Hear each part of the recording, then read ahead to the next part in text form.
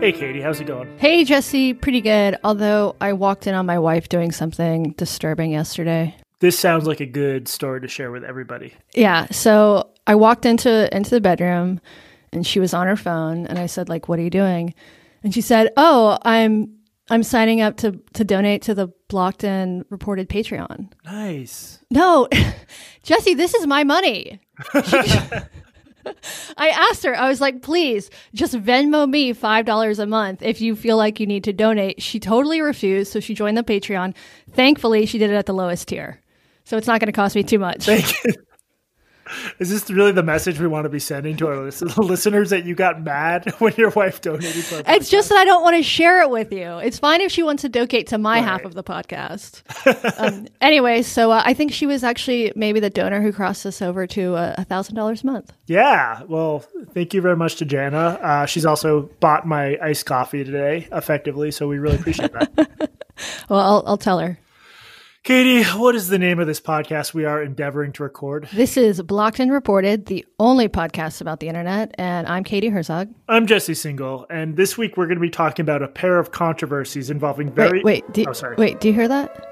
Oh, fuck. Oh, man. Katie, I set up an alarm to go off whenever we had to continue talking about the Chrissy Teigen and Allison Roman thing. The alarm has gone off. Yeah, I apologize, but I think we don't really have another choice. We do whatever the alarm tells us to do. So let me see. Let me look what happened. This is me definitely typing, not pretending to type. Oh, wow. Okay, so it says Allison Roman's Times food column is temporarily suspended. Do you have any idea what's going on here? What? Has Allison Roman been canceled? She appears to have been at least partially canceled. Listeners will know the basics of this controversy. Allison Roman talked some smack about Chrissy Teigen, led to a whole blow-up. Consult our back catalog. Now the Times appears to have suspended her, although there's some ambiguity here because the Times spokesperson told Daily Beast just that she was suspended temporarily, or just that her column was on temporary leave. No details. What do you think about this, Katie? I mean, I guess maybe the shallot pasta isn't that good after all. I can't imagine what else it would be that would lead to the Times discontinuing this this incredibly popular column. Surely it could not be that she criticized Chrissy Teigen. No, absolutely not. Yeah, I think what happened was one of her editors finally made the pasta and was like, American cheese and mayonnaise and pasta? That doesn't make any sense. Karen. I tried to make the shallot pasta and it wasn't good. So I'm blaming her for the recipe and not my lack of cooking skills. Oh, it was actually bad. I didn't try to make it. All right. Well, is there anything else we could possibly say about Allison Roman and Chrissy Teigen? I mean, this is just, I really want to know the backstory here, but there is no actual reporting on why her column was suspended. Some people suggested maybe she took a self-imposed leave, but why wouldn't the Times have made that clear? Right. Yeah, and I saw on Twitter that Chrissy Teigen was apparently is not happy about this development. So I don't think we can really blame Chrissy for the cancellation of Allison Roman. This could be self-cancellation for all we know. Yeah, this is it's not great. Well, now that that's out of the way, Jesse, what are we talking about today? Yeah, I mean, we should acknowledge that at any point the Chrissy Teigen and Allison Roman alarm could go off, and if it does, we'll have to talk about this more. But for now, we're going to talk about a pair of controversies involving very young, very successful journalists, Ronan Farrow and Tolentino. But first, we're going to jump into an international conspiracy of lesbians. I can only assume this is an international conspiracy of lesbians you are a part of, Katie. I mean, obviously, I'm a lesbian and I'm international, so... Very excited about that. A little bit of housekeeping first. As Katie mentioned, our Patreon is up, patreon.com/blockedandreported. The response so far has been amazing. We launched this thing, I think a week and a half ago, and it's just, we're excited about where it's going. We have a lot of great stuff planned for you. Please donate if you can. If you can't, please just continue to listen to the free ones, which will continue popping into your feed every week. Always contact us, blockedandreportedpodcast@gmail.com, Twitter @thebarpod. Continue to rate and review us on Apple Podcasts. Am I missing anything housekeeping-wise, Katie? Not that comes to mind. Okay, so let's get into this international conspiracy of lesbians, which I can only imagine will be quite tawdry. There's a website called Pink News that hopefully most of our listeners are unaware of. what would you call it? It's like sort of an LGBT lefty tabloid. Yeah. So this was started as apparently like the free paper in London's like gay community years ago. I doubt there's still a print version, but it was just sort of like a weekly gay rag. And it has transitioned, I would say, over the years to become basically a trans rag. Gotcha. And this story caught our eye last week or earlier this week. There's no concept of time anymore. The headline, "The gender critical feminist movement is a cult that grooms, controls, and abuses," according to a lesbian who managed to escape. Hard to read that out loud without laughing a little bit. I guess the main context listeners will need to know here is like the whole thing about TERFs and gender critical feminists. So a TERF is a trans exclusionary radical feminist. And do you think it's safe to say they're sort of among sort of mainstream progressive pro-LGBT people, hardly anyone is as hated as a TERF right now, right? TERFs are not popular. No. People who are called TERFs often argue that the term TERF is a slur, which I don't entirely agree with, but you often see slogans, hashtags, things like written on papers and held up at Pride that say things like "kill TERFs." So this is definitely not a label given with love. There are raging online culture wars and culture wars in certain areas of academia and activism about TERFs, basically trying to figure out who's a TERF, trying to expose them. You and I have both been called TERFs. It doesn't actually take that much to get called a TERF. J.K. Rowling is often now considered a TERF because she apparently liked some TERFy tweets and made some statement about how like biological sex is real. Yeah, it's a pretty low bar, and a segment of progressive activism is really fixated on TERFs, which in terms of their real world power is a little bit strange because like the sorts of people where you could maybe fairly apply the label tend to be like left-wing philosophers and academics. Like they tend to be philosophers or sociologists, just not people we would usually consider to be particularly influential, right? Right. And they are often deplatformed, kicked out of their social networks, that kind of thing. So no, I would not say that this group has a great amount of cultural power.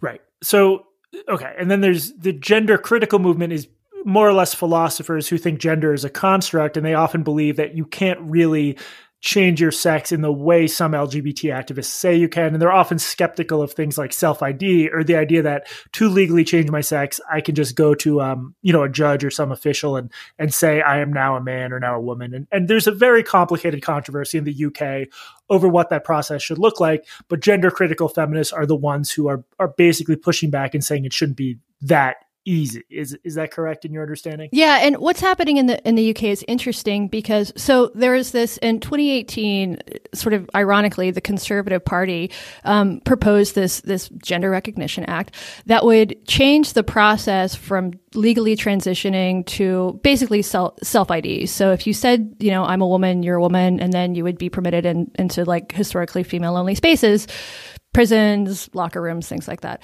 And so this was explained to me by a gender critical feminist in the UK.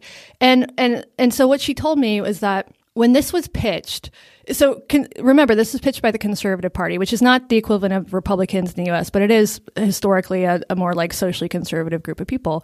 And so this was pitched after the success of gay marriage, and gay marriage was wildly popular. And so they sort of thought it was going to be like a slam dunk way to gain some public support.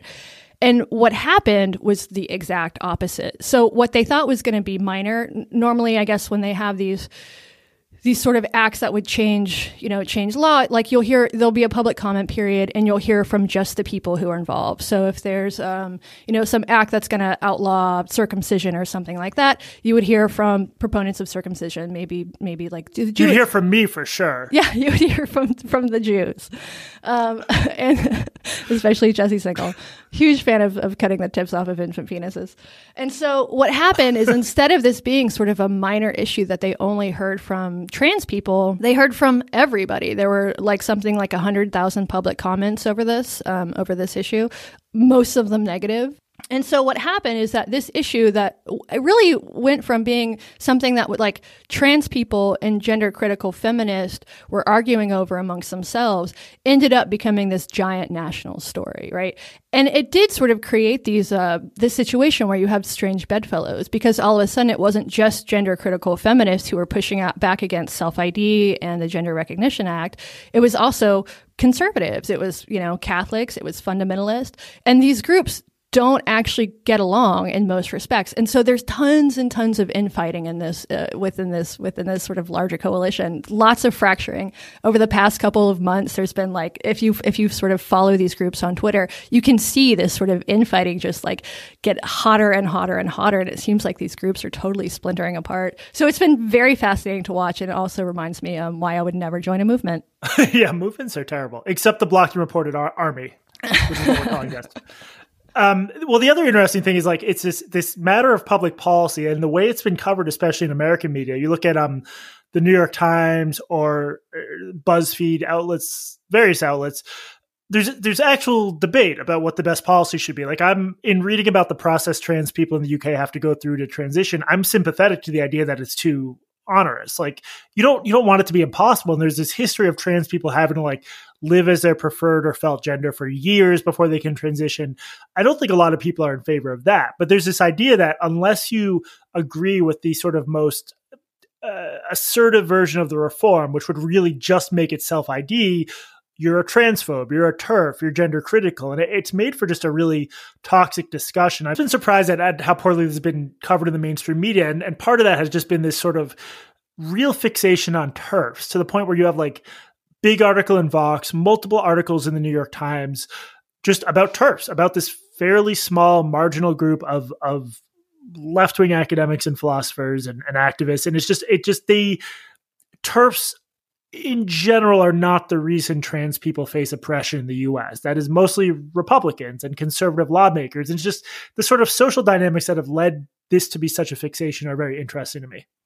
Yeah, and the coverage in the UK press is entirely different. I have a very hard time imagining in 2020 that you would see a piece critical of sort of the more extreme versions of trans activism, whereas you do see this in the UK press. Major newspapers, even sometimes including The Guardian, have published op-ed or published opinion pieces critical of this act, and that's because it's there.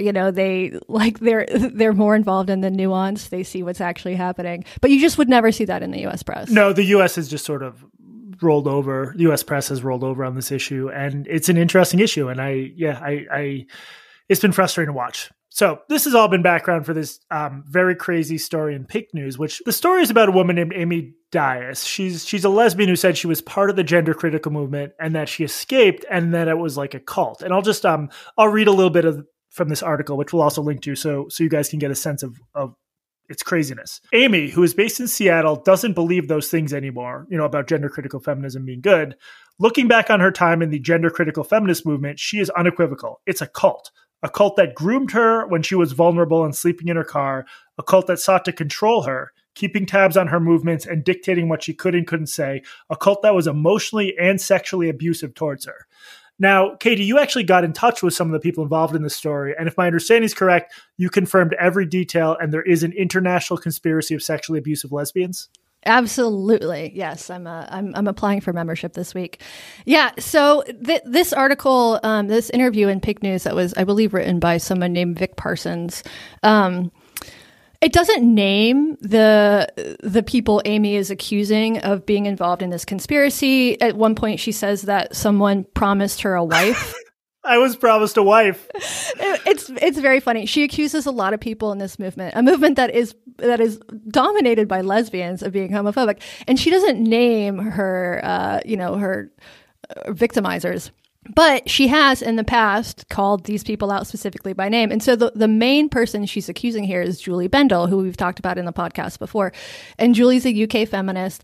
I know her a little bit. So I got in touch with Julie and I asked her sort of her version of events. And I'm not going to go into details here, but let's just suffice it to say there's just interpersonal drama. It's just sort of infighting. And it's not very important, but the important thing to know is that Julie did not ever traffic anybody. She's actually she spent most of her career as like a human rights advocate working primarily for women who've been trafficked and abused and otherwise served by the world. Right. Part of what makes turf discourse so amazing is obviously you often can't tell someone's evil just by looking at them, but the positions and acts attributed to so-called TERFs. And then you look at them and they're mostly middle-aged lesbians who are longtime feminist campaigners. It just doesn't always fit intuitively. Right. So I got in touch with Amy and I asked her if I could see the receipts because she said that she has like direct evidence that Julie Bendel and these other people were like manipulating her and you know, abusing her, sexually abusing her from across an ocean. And she did not give me the receipts, but this is the message that I got back from her. I said, hey, could you send me the screenshots of the DMs? Thanks. And she responds, no, that's for stories. You understand that's exclusive content. Okay. So, wow. Right. So I have to say, I feel a little bit bad for Amy because I think that she maybe misinterpreted some things that were said to her, or she's a little bit deranged. And I mean that, and I say that with kindness. I think that she might be troubled. And so I feel bad for her because I think that she has been taken advantage of this paper. So I got in touch with Vic Parsons too, and I asked Vic if Amy shared the receipts with him. And he wrote me back and he said yes. Once again, I have not seen these DMs because Amy refuses to share them. And then I wrote back and I said, you know, thanks for the response. Can you tell me why you didn't name Julie Bendel directly in this piece? And I didn't hear back. And my assumption is that Vic and Pink News decided not to directly name Julie because the UK has very strict defamation laws, and they've written about her a bunch. So these people are not afraid to criticize Julie Bendel. This was definitely not to save Julie Bendel's feelings or anything like that. The only reason I can imagine them doing this is because at some level they knew that Julie could pursue legal action. The whole story is like very deranged. And so the interesting thing about it is that if you follow these sort of groups of people online and you read this piece, you would know that it was deranged. And so after this was published, it became a joke. It became this sort of widespread, you know, meta joke on Twitter, on gender critical TERF Twitter or whatever. But if you looked at the responses after Amy posted it on Twitter, it's mostly from people, or at least the first day that I looked. She has since blocked me. She accused me of being in the cult and then blocked me. So it's mostly people who support her, right? So lots of trans people who either believe it or are pretending to believe it, even though they know that these claims are ridiculous. So that's the problem with this. Is like, if you are well-versed in this discourse, you know that these allegations are insane. If you're not, and you read this in a publication, even a publication like Pink News, you're going to come away with this thinking there really is an international cabal of lesbians who are abusing like young dykes. Yeah, I guess what frustrated me about it was, look, I don't know anything about this purported victim, but in normal circumstances, if someone came to you and said, I'm being controlled and manipulated by an international conspiracy of lesbians, you would think that they might be going through some stuff. They might be troubled. And I think you and I both know that, especially online, there is no shortage of people who are screaming out into the void that so-and-so has abused them or harassed them. I mean, I've been accused of crazy stuff. There's just like, there's a market for this kind of thing. So, you know, none of which is to say this person wasn't wronged in some way. We don't know the details, but just for an outlet, even an outlet with the standards of Pink News, to pick this up and run with it, and to run with it without naming anyone, without any details. You know, parts of the story will be like, she was sexually abused, and then it doesn't explain that at all. It's just a bizarre story. I was very surprised to see it published. Right. I mean, just there's no corroboration at all. And so, you know, the fact that they published this, and apparently with no consideration for the alleged victim of these crimes as well, and what this was going to do to her, is just so irresponsible. I mean, not to mention what it does to the people that she's actually, you know, accusing this of. Yeah. Well, that actually raises a question. So let's just say hypothetically tomorrow you wake up and you're the head of a international lesbian conspiracy, and you're the most powerful figure in it, so you can really do whatever you want. What's your first day agenda? I tell everyone to donate to the Blocked and Reported Patreon. That's exactly the right answer. I'm glad you thought about that. I have always sort of dreamed of being a cult leader. I don't think I'd be particularly good at it because I have sort of an anti-authoritarian streak in me, and I don't really particularly trust people who are leaders of anything. But if we woke up tomorrow and people want to join my cult, we can try it out. The way to do it is, have you seen Wild Wild Country? I have, yes. So that cult or movement or whatever it is, the main guy like just sort of basks in all the attention and drugs and women or whatever. Then you need a really powerful, organized second in command. I think that's the way to do it. Would you like to be my second in command? No, because I'm not organized at all. I'd be the shittiest cult leader. Come on. All right, fine. Well, we're accepting applications. Email blockedandreported@gmail.com if you would like to be my lieutenant. Can you believe we just got like a 10-minute segment out of a Pink News article? You know what? It might not be the last time that it happens. The Pink News is just rife with just shit to talk about. The whole like turf wars and gender critical wars, that's all really fascinating. And I mean, it's fascinating and it's horrible. And I think we will inevitably return to it because God hates us, basically. Because we're turfs. Well, you're a turf. I'm a chaser. Okay, moving on.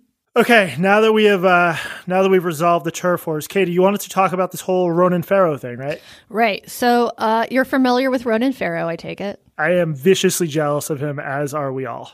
Oh my God, how could you not be? I mean, he's attractive, he's rich, he is fucking younger than me by a significant amount, and he is far more successful than any of us will ever be. Okay, so recently Ben Smith, the newly appointed media critic at the New York Times, who was formerly the news editor at BuzzFeed, published a piece in the Times called, "Is Ronan Farrow Too Good to Be True?" I've been waiting for this, Jesse. When this came across the transom, I was so fucking excited. Okay, so there's been a lot of discussion about this particular piece, and I don't want to go too into the nitty gritty details because people can read it on their own, and the details aren't actually that interesting. But suffice it to say, Ronan Farrow, who is one of the people who broke the Weinstein story, for which he later won a Pulitzer, along with two reporters from the New York Times, Jodi Kantor and Megan Toomey. He also wrote a book called Catch and Kill, which is all about his reporting out of that story and how Harvey Weinstein's people hired like ex-Assad agents to track him or whatever. So it's sort of a thriller about his reporting.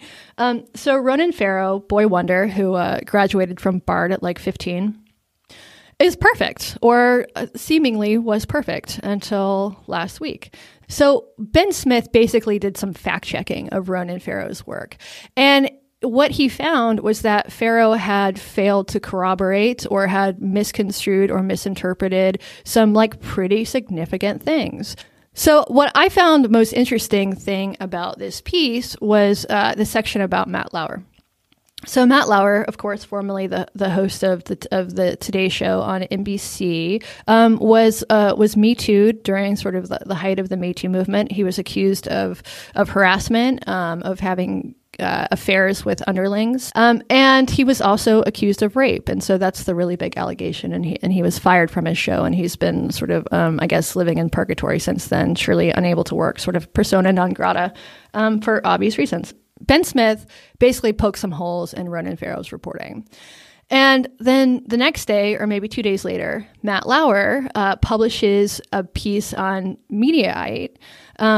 So small website, not one that's particularly well known for investigative journalism, but probably the only place where he could get it published. And he extensively documents where Ronan Farrow failed to corroborate allegations against Matt Lauer. And he has them page by page. And what he did was he went back and he talked to all of the people that Ronan Farrow didn't speak to. So this woman who accused him of rape to Ronan Farrow, and Ronan Farrow published this in his book, said that after something happened, she immediately went and told her new boyfriend or something like that. Well, Ronan Farrow never went and talked to the new boyfriend, but Matt Lauer did. So he has, I don't know how many, maybe 10 or 12 of these points where he goes back and he fact checks Ronan Farrow. And then this was fact checked by the editors at Mediaite, which is to me what leads credence to it. Because this isn't just Matt Lauer defending himself. This is a third party going back and saying, yeah, Ronan Farrow didn't check these sources. And so you would think that the person here who would be in deep shit would be Ronan Farrow. He won a Pulitzer and he didn't do due diligence. It's totally irresponsible. However, The response, at least on Twitter right after this, was a bunch of people, often journalists, saying basically, we don't want to hear from Matt Lauer, which to me is just insane. Like, Matt Lauer has just poked major fucking holes in this Boy Wonders story, and people are telling him to shut the fuck up. That struck me, like, sort of people publicly saying, like, whatever you do, don't read this thing by Matt Lauer. I think the extent of Farrow's fuck-ups it's tricky to evaluate because, okay, so for example, to me, the one I found most compelling was the one about Lauer, because Ronan wrote something like, right, she went to her friend and told what happened, but you can't put that in the book if you haven't checked with the friend that actually occurred. And it turns out the friend didn't remember any conversation like that. And that's a pretty big deal because that's like a major part of the allegation. Now, there was a piece in Slate by Ashley Feinberg. She's much more sympathetic to Ronan Farrow over Ben Smith. She raises the point that, well, Farrow may have corroborated this with other people, but I mean, the storyline he put in his book wasn't fact checked. And I guess the question is, how many things in the book were fact checked? How rigorous was it? I could definitely, like, I'm finishing up a book now. I'm about to start my fact checking. I think it's a difficult process and it's easy to fuck up. I guess the point here is, when it comes to sort of a big social movement with some moral thrust behind it, it seems like people are less rigorous than usual. And I do think a lot of journalists, and this is actually going to be a theme in our last segment too, but a lot of journalists are less than journalistic when it comes to these like big hot button moral issues. So one of the things Ben Smith does in his column is he calls this a sort of resistance journalism. So I'm gonna read a passage from his piece. His work, though, reveals a weakness of a kind of resistance journalism that has thrived in the age of Donald Trump. That if reporters swim ably along with the tides of social media and produce damaging reporting about public figures most disliked by the loudest voices, the old rules of fairness and open-mindedness can seem more like impediments than essential journalistic imperatives. And I think he gets that exactly right. And I don't know if it's resistance journalism. Someone else called it the problem is superstar journalism. But there's this idea that if you know that your target is bad, it doesn't matter if you take shortcuts. It doesn't matter if you're a little bit wrong, because the target deserves it. And we see this over and over and over in journalism today. And it's incredibly frustrating. And it makes me do things like defend people who've done terrible things like Matt Lauer, because the principle should be more important here than pegging the guy who everybody fucking hates. Yeah. Okay. So I think Ben Smith was trying to shoehorn a concept he wants to write about into a column where I'm not sure it fits entirely, because think of the stories you and I have talked about, or in our group DM, where there really is this kind of journalism where like, it's just hackish and it's just going after people without giving them a fair shake. These have been stories in places like Jezebel or like some of the coverage of Covington. I don't think Ronan Farrow quite fits that, just because he did deliver the goods on a lot of stuff. Like he really brought powerful people down. And I just think like his entire body of reporting, I was disturbed by these like instances where stuff wasn't fully fact checked. But in terms of like that kind of hackish, tabloidish, ruin someone's life for the hell of it journalism, I guess I'm less convinced he fits there. Because like, do you think any of his targets? I think that if Matt Lauer didn't rape anybody, we should not think of him as a rapist. I just don't. I mean, I think. Oh yeah, no, I'm with you on that completely. Yeah, and so Matt Lauer might be a shitbag. I think it's totally possible that he was a terrible boss, that he abused his power in other ways. But if he wasn't a rapist, then I think that the record should reflect that he wasn't a rapist. And there's other things about this story that continue to get repeated. Like after this came out and Matt Lauer made his response, when I looked on Twitter, there's all of these people referring to the quote unquote rape button under his desk. This idea that he had a button he could push that would lock his door. Right. So NBC itself debunked that. There was no rape button in his desk. Apparently it was very common in executive offices to have a button under the desk that would close the door so you don't have to walk across the room and shut the door, but it didn't lock from the inside. It was like a security thing, right? If there was a shooter or something. Yeah. So it also just like, there's no evidence that he used this to abuse anybody. And so I don't think Farrow, to his credit, I don't think he printed that in the book, which is good. But that narrative still exists. So when I tweeted about this, there are people in my responses saying, but the rape button. Well, here's a fucking paragraph, from an article where NBC says, no, this didn't exist. And people just ignore it. They just double down. And so there was so much of that around this story, just like, Matt Lauer is bad, Ronan Farrow is good. Therefore, we know we know who to trust on this story. Yeah. The other thing about Farrow, so So Farrow is not trained as a reporter, right? So he started on television. He started as basically a talking head. And then he left NBC. He says his show on MSNBC was canceled. And then he was working at NBC. And he says that he left because NBC tried to quash his story on Weinstein. Smith brings up some maybe conflicting information there as well. And then he went to the New Yorker. So this is not a guy who like started out as a beat reporter and learned all of the rules of, he didn't go to journalism school as far as I know. I mean, he has an incredibly prestigious career. The kid went to college when he was 12 years old. He worked for Obama. He worked for Clinton. I think he worked for the UN. He did some humanitarian work in Africa. You know, I mean, all of this, of course, like made possible by the fact that his mother is Mia Farrow and his father is Woody Allen, and he is who he is. But he didn't like work his way up from the bottom and develop all of the skills that you might need to become a great investigative reporter. And I think that's a problem. Right. Although I will say, like, a lot of people who have much longer resumes, including like Cy Hirsch or Jason Leopold at BuzzFeed News, you know, there's a lot of questions about their work too. I think like investigative reporting at the highest levels is just really fucking difficult to pull off. For sure. And a lot of people criticized Ben Smith because as editor of BuzzFeed, he published the Steele dossier, which ended up, you know, there's no evidence that Donald Trump was into piss parties or whatever, and published a lot of conspiracy theories about Russian interference in the election that didn't end up panning out. And I think that criticism is totally valid. I also hope that Ben Smith maybe learned a little bit from it. And Farrow's response to this has basically just been to deny it. I would recommend that people read the Eric Wimple column about this in the Washington Post, which we can link to in the show notes. The whole thing is concerning. But what's more concerning to me is just how many people just refuse to look at the evidence and think like, Ronan Farrow is a hero. We believe Ronan Farrow. Yeah. So the other fun fact about Ronan Farrow. So I heard this. I heard this from a source close to Woody Allen, like a year ago, and I never said anything about it publicly because I couldn't corroborate it or whatever. But this was published in Woody Allen's recent memoir, so now I feel fine to repeat it. So Ronan Farrow was in a wheelchair for a while, and the public story, the story that he and his family put forth, was that he caught like a virus or something while he was doing humanitarian work in Africa. Well, according to Woody Allen, he actually had leg lengthening surgery. And you can see pictures of him from when he was like pre-wheelchair and post-wheelchair, and he did gain like 5 inches. Whoa. You know, maybe he had a late puberty in his wheelchair, but but Woody Allen says that he had leg lengthening surgery because his mother, Mia Farrow, thinks that you can't be a short politician.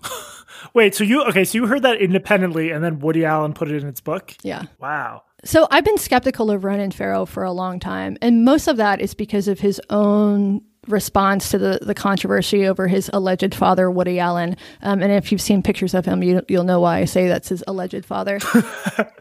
And so Woody Allen, as probably everybody knows, was accused of molesting his daughter Dylan when she was 4 years old, right?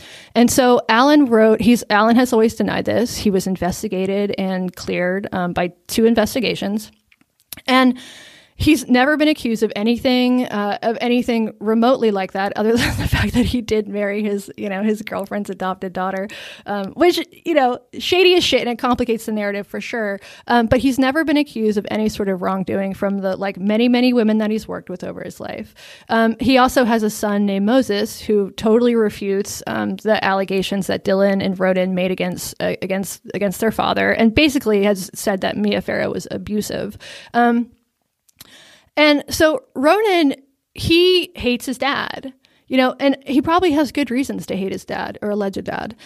And when his father published a memoir, he complained about it. And Hachette, his publisher, there was a big protest, and they cut his contract. They killed the book. And so to me, it's like all of the evidence, the bulk of the evidence shows that Woody Allen is not guilty of this crime, right? Like other witness statements, actual investigations, the fact that there's no history of this. And he has become this total pariah where most of the people in his life have written him off, and I'm not a Woody Allen fan by any stretch of the imagination. I don't like his films. But I think it's a miscarriage of justice. And so to me, the idea that Ronan Farrow is just this like golden child is just incredibly ironic if he is also instrumental in the sort of railroading of an innocent man. Yeah, I mean, to me, it almost doesn't matter what the evidence is. The idea that because a group of people, including employees at the publisher, which is really fucked up, are offended and pissed off, that the book should just get canceled. And it got picked up by some sort of, I think, sort of new contrarian publisher. But I thought that was really disturbing, honestly, like independent of the evidence, that you would just say like, well, he was accused of something, so he can't tell his side of the story. I just think that's deeply anti-journalistic. Anyone involved in the publishing world should not take that position. And not only did people take it, but they like loudly embraced it. But luckily, like there was some pushback. There were some good columns, I think, about why that shouldn't have happened. But yeah, that whole thing was pretty messed up. And the same thing is what's happening right now with Matt Lauer, with people in the media saying, we don't want to hear from Matt Lauer. I think people should have the right to defend themselves, even if they're accused of heinous crimes, especially if there's evidence that they're not guilty of those crimes. I mean, like a lot of the people saying this stuff are hacks. And I'm sure if you look back and saw how they covered the Rolling Stone case or how they covered Duke Covington or other examples. Yeah, exactly. So it just sucks that you don't really there's like very little professional incentive to approach this stuff carefully. You get a lot more points for being a moral crusader. And I think that's more and more the case as the industry contracts and there's like less and less, bread to go around. Yeah, absolutely. I mean, I think that it's good for very few people's careers to do things like defend Woody Allen or Matt Lauer. It's certainly not going to get you a job at most New York media outlets right now. No. I mean, it legitimately feels professionally threatening to like stand up when in the moment during one of these blowups. And again, that's like the least of journalism's concerns. There are much bigger structural issues, but it's connected. Right. But right. Should we move on to another extremely successful young journalist everyone is jealous of? Yeah, who also might have bad parents. So this one concerned Gia Tolentino, who is a much beloved writer for The New Yorker. She was at Jezebel before that. She was at like The Toast or The Hairpin or something like that. Also, like Ronan Farrow, is younger and more attractive and more successful than me. So I am, full disclosure, very jealous of both of them. Speak for yourself. Yeah. So Gia also had a book out last year, a book of essays that was sort of part memoir, part essays, called Trick Mirror. And the New York City Council passed a law that you have to read this book. So I'm in violation of the law that I haven't. Yeah, me too. Although I did find a free copy online yesterday, so I might do it now. So Gia Tolentino, very, very well beloved in New York media. She comes across as very charming. She doesn't come across online, at least, as a mean girl. She just comes across as like somebody you would want to be friends with. And I think a lot of people do want to be friends with her, as we learned this week. So I have to admit, I have a little part in this controversy and one that I'm not totally proud of. But about a week ago, I was looking at Gia Tolentino's Wikipedia page, and there's a section on it about her background that basically says that her parents were accused of alien smuggling. And I took a screenshot of that and I posted it on Twitter. And I said something like, I think it's weird that Gia Tolentino has ever written about this. And I do think it's weird. Like, it is the most interesting part of her biography. I mean, her parents were accused of basically human trafficking. And there was a trial. And they ended up pleading guilty to lesser charges, but we'll get into the details shortly. So why did I post this? Well, a couple reasons. One is that I genuinely find it curious that she's never written about this when she has milked many, many facets of her life for content. If I were the child of like human traffickers, I would write about it. It's fascinating. And so that was one reason. And then I think the more interesting question here isn't why didn't she write about this, but why doesn't this ever come up in interviews, right? So this is on her Wikipedia page, so this is not a secret. It links to news articles about what happened. And this has never come up in an interview with Gia Tolentino, at least never one that I've read. And I find that like interesting. Like if I were gonna interview Gia Tolentino and I found this out about her, I would ask her about it. And then the other reason I posted this is because I'm an incorrigible gossip. And it's fucking juicy as shit. Yeah. It really is. I mean, this is like, a woman who has written a lot about ethics and morality, and she wrote about how she no longer shops at Amazon because of the human cost of Amazon, and she's the child of human traffickers. What the fuck? You know, so I'm an incorrigible gossip. I'm also petty and jealous of her. So like there were some like duplicitous reasons here for posting this, but also a genuine curiosity about why this is not a like well-known part of her biography. I like the idea that it's like a mix of 50% genuine curiosity and 50% personality shortcomings. I would say 40-60 really. So this didn't get much traction. Like there was like a little bit of pushback, like someone, I don't remember who this person was, and she blocked me, so I can't look it up, but some like blue check mark said something about like, why are all white women like obsessed with this part of Gia Tolentino's biography, which I found interesting because I checked Twitter before I posted this and I hadn't seen it. It might have been maybe a couple people had referenced this before, but this is not like something that white women are like, as far as I know. Like my white women friends and I, when we're like cooking Alison Roman's cookbook, we don't like get around and talk about Gia Tolentino, or we didn't, but we're gonna start. So I got a little bit of pushback, but this didn't go viral. It like nobody saw it. I don't have that many followers, like pretty minor, you know, like pictures of my dog get like more engagement than this tweet did. And then this week, so Gia Tolentino posted a blog on her website addressing not my tweet, but addressing this sort of, you know, the story that her parents were human traffickers. And so she begins it by saying that she was like Googling herself with her family because she wanted to show her family something from like an old article that she'd written. And she came across this, people talking about this in the Red Scare subreddit. So Red Scare is a lefty sort of dirtbag left podcast. And apparently this is where this news emerged from, was their subreddit. And I don't know if they have ever directly addressed it or talked about it on their podcast. But so this was really being talked about in one place, just the Red Scare subreddit. And I don't think the Red Scare subreddit has like hundreds of thousands of people. It just wasn't that big of a story. And this also happened, like, apparently this was posted in the subreddit like last year. So there's been several months for this to like blow up, and it never had. But so she needed to, for some reason, she felt like she needed to address it.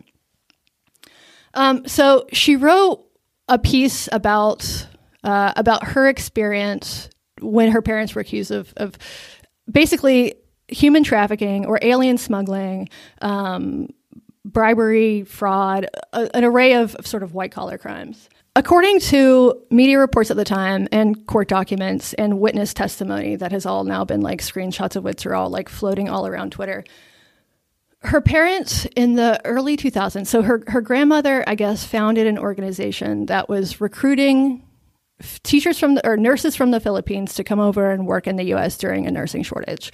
And then at some point they moved into teaching. So they would recruit these nurses to come over here and then get the jobs in schools in Texas, and then like win-win situation, right? They get to immigrate. These schools get, I guess maybe there was a teacher shortage too, although I'm not sure that that's actually true. Get these staff or whatever. And then the recruiting agency would get paid. Her mother was implicated in this too, but her grandmother and her father were really sort of the main characters in this saga. And so, according to news reports at the time, what prosecutors allege is that they had knowingly recruited these teachers, brought them over from Texas, promised them visas, promised them jobs, promised them that they would eventually be able to bring their families over here, and live legally. And they got here, and for most of them, there weren't jobs. And they housed them in sort of unfurnished, kind of squalid apartments. And they charged the teachers like $10,000, charged them really exorbitant interest rate, and they had to pay rent. They weren't allowed to find work elsewhere. According to witness statements, they were also told that if they complained to anybody, they would be deported. And so this is what the feds accused her parents of being involved in. In her piece, she basically spun this as her parents being overcharged by the federal government because they are brown, right? So her dad is Filipino Canadian. She was, I think, I don't know if she was born in Canada or Texas, but they're Filipino American. And it's a sad story. Like, apparently her dad was arrested when she was a teenager. Her parents really shielded her from everything what was going on. Her dad was put in solitary confinement. She couldn't talk to him for months. Like, really sad story. It's hard not to feel a lot of sympathy for her family. They lost all of their money. Apparently they were fairly wealthy and they lost all of their money after this. And so it's really hard not to feel sympathy for this. But at the same time, this piece that she writes, and she says this is like, this is because of like the Red Scare subreddit and like salacious internet gossip. And she has to sort of go into this, and it's going to hurt her family and she doesn't want to do this. And the reason she hasn't written about this before is because she wants to protect her family, which does sort of answer my question, like, why haven't you written this before? But what she doesn't do is at all acknowledge the complexities of what her parents are alleged to have done. So there are dozens of witnesses, these people that they brought over from the Philippines who said they were exploited, who said that her parents were essentially loan sharks, right? So, and some of this stuff is legal, and maybe it shouldn't be legal, but some of this stuff is legal. And apparently this is a really common sort of predatory scheme where you charge these immigrants exorbitant amounts of money with exorbitant interest rates, and they become sort of indentured to you in these ways. But she totally flattens it and makes it about herself, which is fine, it's her piece, but she doesn't, like, there's this rhetoric that you hear all the time in sort of lefty media. You have to center the victim. You have to center the victim. The alleged victims of her parents make no appearance in this. No appearance, right? And so she publishes this, and the response is like, there's this flood of like elite blue check marks on Twitter. And I'm a blue check mark. I like sort of hate using that term because it's so fucking stupid, but I think it does illustrate who these people are. No, we're terrible. I am too. And we're terrible people. We are absolutely terrible people. They should only kick blue check marks off of Twitter. And so there's just this flood of sympathy for her and people saying like solidarity. I'm so sorry you had to write this, with absolutely the same people who under different circumstances, if anybody else who had written this would be fucking appalled that she wrote thousands of words and didn't mention the poor brown victims of this scheme. The victims of her story were her and her parents. And I'm totally willing to believe that they were overcharged. She wrote in the piece that her parents were facing hundreds of years in jail. So ultimately what happened with the trial is there was this long trial, and then with 200 witnesses, and right before the end of the trial, or right before they were, I guess, supposed to deliberate, the judge declared a mistrial because, according to news reports that I saw, a couple of the jurors, it turned out, were like reading newspaper articles about this. And then so they ended up pleading to lesser charges and getting 3 months of probation. 3 other people working with the school district who were essentially alleged of taking bribes, like they were getting these free trips to the Philippines with the understanding that they would, hire these teachers, and then when the teachers come here, they didn't have jobs for the teachers. Maybe it's the school district's fault that there were no jobs for the teachers. I'm totally willing to believe that it was overcharging, that there was racism involved, that her parents were victims in some way.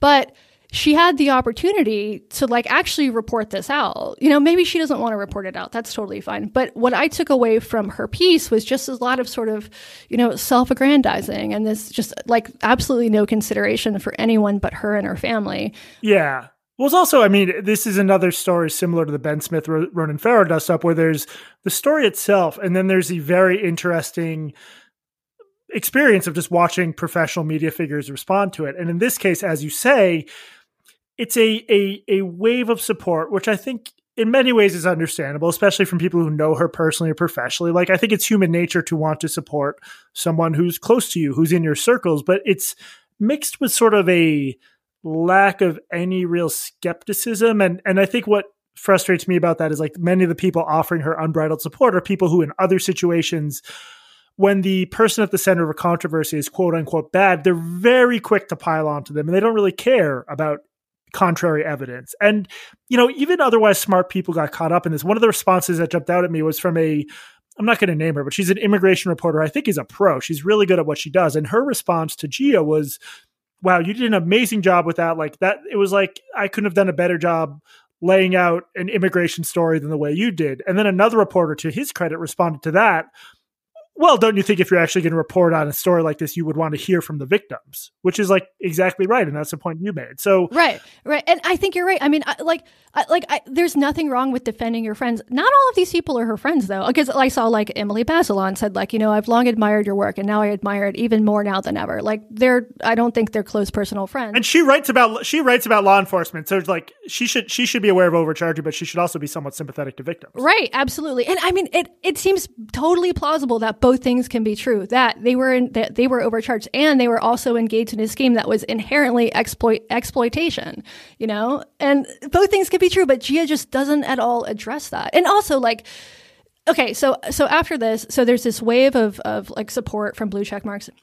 And then people are pissed off, right? And which was my response too. I sort of felt bad about this, like I was a little bit involved in this, and now she has to write this thing like excavating her pain. I felt a little bit bad for her. And then I saw this wave of support from all these people, just totally credulous, just like solidarity, sister, go girl boss, And so people see that, and they're just fucking pissed because what it shows is that there is, and these are often people who sort of pose themselves as leftist, as people who are talking about like unionizing their own workplaces and unionize BuzzFeed or Vox Media or whatever.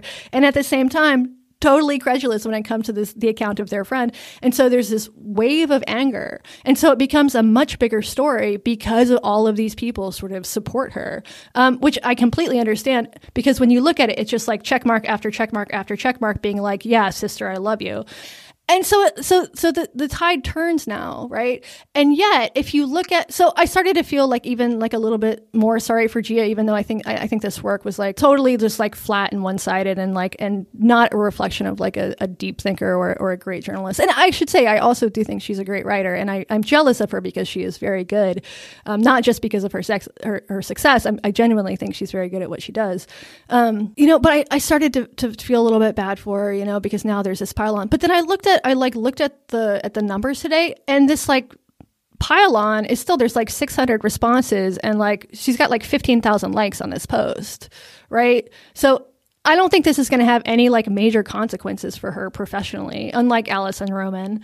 I don't think the New Yorker is going to do anything. Nobody has, there's no think pieces about this. If you had written this piece, or if I had written this piece, well, actually, if you and I had written, they'd probably just ignore it. But if like, let's say like Barry Weiss had done something like this, how many think pieces do you think would have been published by now, just excoriating Barry for defending herself and her family and not centering the victims? Right. And well, and that has not happened with Gia. No. And I think that's like the one authentic response I saw from a lot of people who aren't journalists. Like, and this was people on the left, the sort of anti-identitarian left, and some people on the right who are both saying like, you swap out some of the names here. You have someone with like an indictment that looks that damning, and they, it's exactly as you said. If this was Barry Weiss or someone who wasn't a darling of New York media, they would be absolutely pilloried about it forever. And I think consumers of journalism have accurately identified a certain disingenuousness. This is not Gia's fault. Gia should not be held responsible for stuff her parents did, full stop. Absolutely not. And nobody has said that. Like that, I mean, that's one thing that like I haven't seen. Obviously shit goes haywire online, and I did see people saying like your parents were slaveholders, which I think is fucked up. Like, yes, it's not exactly. true. It's not true. Like, she doesn't deserve this. But she also could have avoided this entirely by doing two things. One, ignoring the entire thing, and it would have gone away. Or two, she could have said, I love my family and I'm not my father. That's it. Right. Yeah. It was an interesting example of, I think both you and I have, again, we're nowhere near as high profile as she is, but there've been times when people have like accused us of stuff or launched certain criticisms, and you really have to think through whether it's worth responding to at all.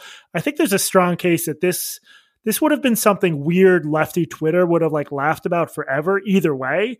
But by responding to it, I think she has Streisanded it a little bit. Way more people know about it. Sure, she got a wave of support, but it definitely like breathes some life into the weird left people who are mad about it. And like I said, I think some of their anger has validity to it, but I'm not sure this was, as a case study in how to respond to controversy, I'm not sure this is an example of like a time she should have. Yeah, I would say this was like what not to do. Also, this was during the George W. Bush administration, and I think the one important point about like the justice system that I hope people don't lose sight of here is like the feds like destroy people's lives, and they do sometimes on the thinnest slivers of evidence, like build these ridiculously over the top cases, especially in situations involving morally charged crimes like human trafficking or terrorism. Like the New Yorker did some great coverage of these cases involving Muslims and terrorism, where it's just bullshit basically. So that could be an element here. But as we were talking, like she also didn't really address the strongest parts of the complaint. Right. I mean,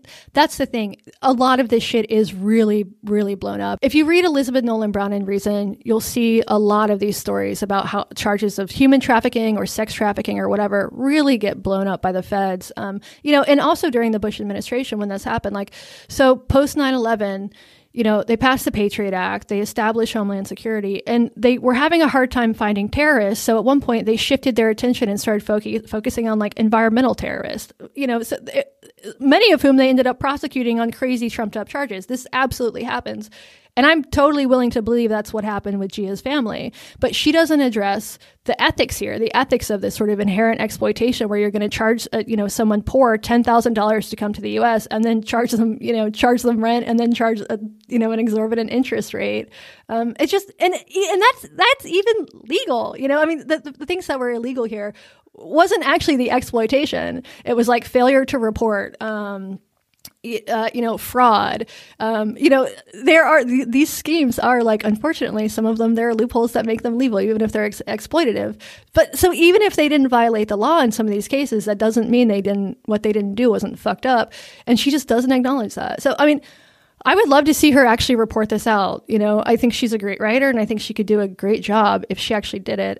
She ends her piece saying she wants to do that under a different administration, which I'm not sure she can't report under the Trump administration? Yeah, I didn't. Well, either way, some conservative journalist is definitely going to beat her to it because this story is just sitting right out there. And she literally gave it to them. It's a weird situation. It is. I do feel a little bit bad about my tweet. A little bit. Because I wonder if that had anything to do with it. But also, she didn't need to do this. Girl, you can feel a little bit bad about it, but the next time there's some dumb Covington blow up, you will be there defending someone who deserves to at least be heard out. So you're operating on both sides of the ledger, in other words. Well, I'll take that. Yeah. I mean, it's on our fucking Wikipedia page. Come on. Have you ever done any of the human trafficking? Well, I am the leader of an international group of powerful lesbians. And we've come full circle. Oh, man. This has been such a brutal week for media news. Both these stories just they highlight everything horrible about our world and also our own narcissism, because these are stories about, and I'm pointing the finger squarely at myself here, but these are stories about sexual abuse and power and human trafficking. And I'm let's see what the blue check marks are doing. Yeah, absolutely. I mean, ultimately, none of this shit is really important, but that's what we're here to talk about. Everybody doesn't need to hear the important shit. It can't be pandemic all the time. Exactly. And also, if our Patreon doesn't, start really picking up, we're going to have to do human trafficking just to stay alive anyway. So it's all connected. I'm just going to get my minions to give me their money. I guess that's what our Patreon is, really. Well, okay. Was there anything else we wanted to discuss, or is that it for the app? I feel emotionally exhausted from this episode. Me too. There's just so much. It's just so much it's so much punching up. It's just exhausting. The good news is we're about to record a very, very silly and stupid patrons only episode. So that'll recharge us a little bit. Join at patreon.com/BlacktonReported. Is that what it is? Yep. That is the name of our podcast, Katie. Thank you for noticing. Okay. I think we're done. We're done. I'm Jesse Single, and remember, if your parents do human trafficking, make sure to drag them on Twitter about it. And I'm Katie Herzog, and also remember, if you ever need a wife, just ask Julie Bendel.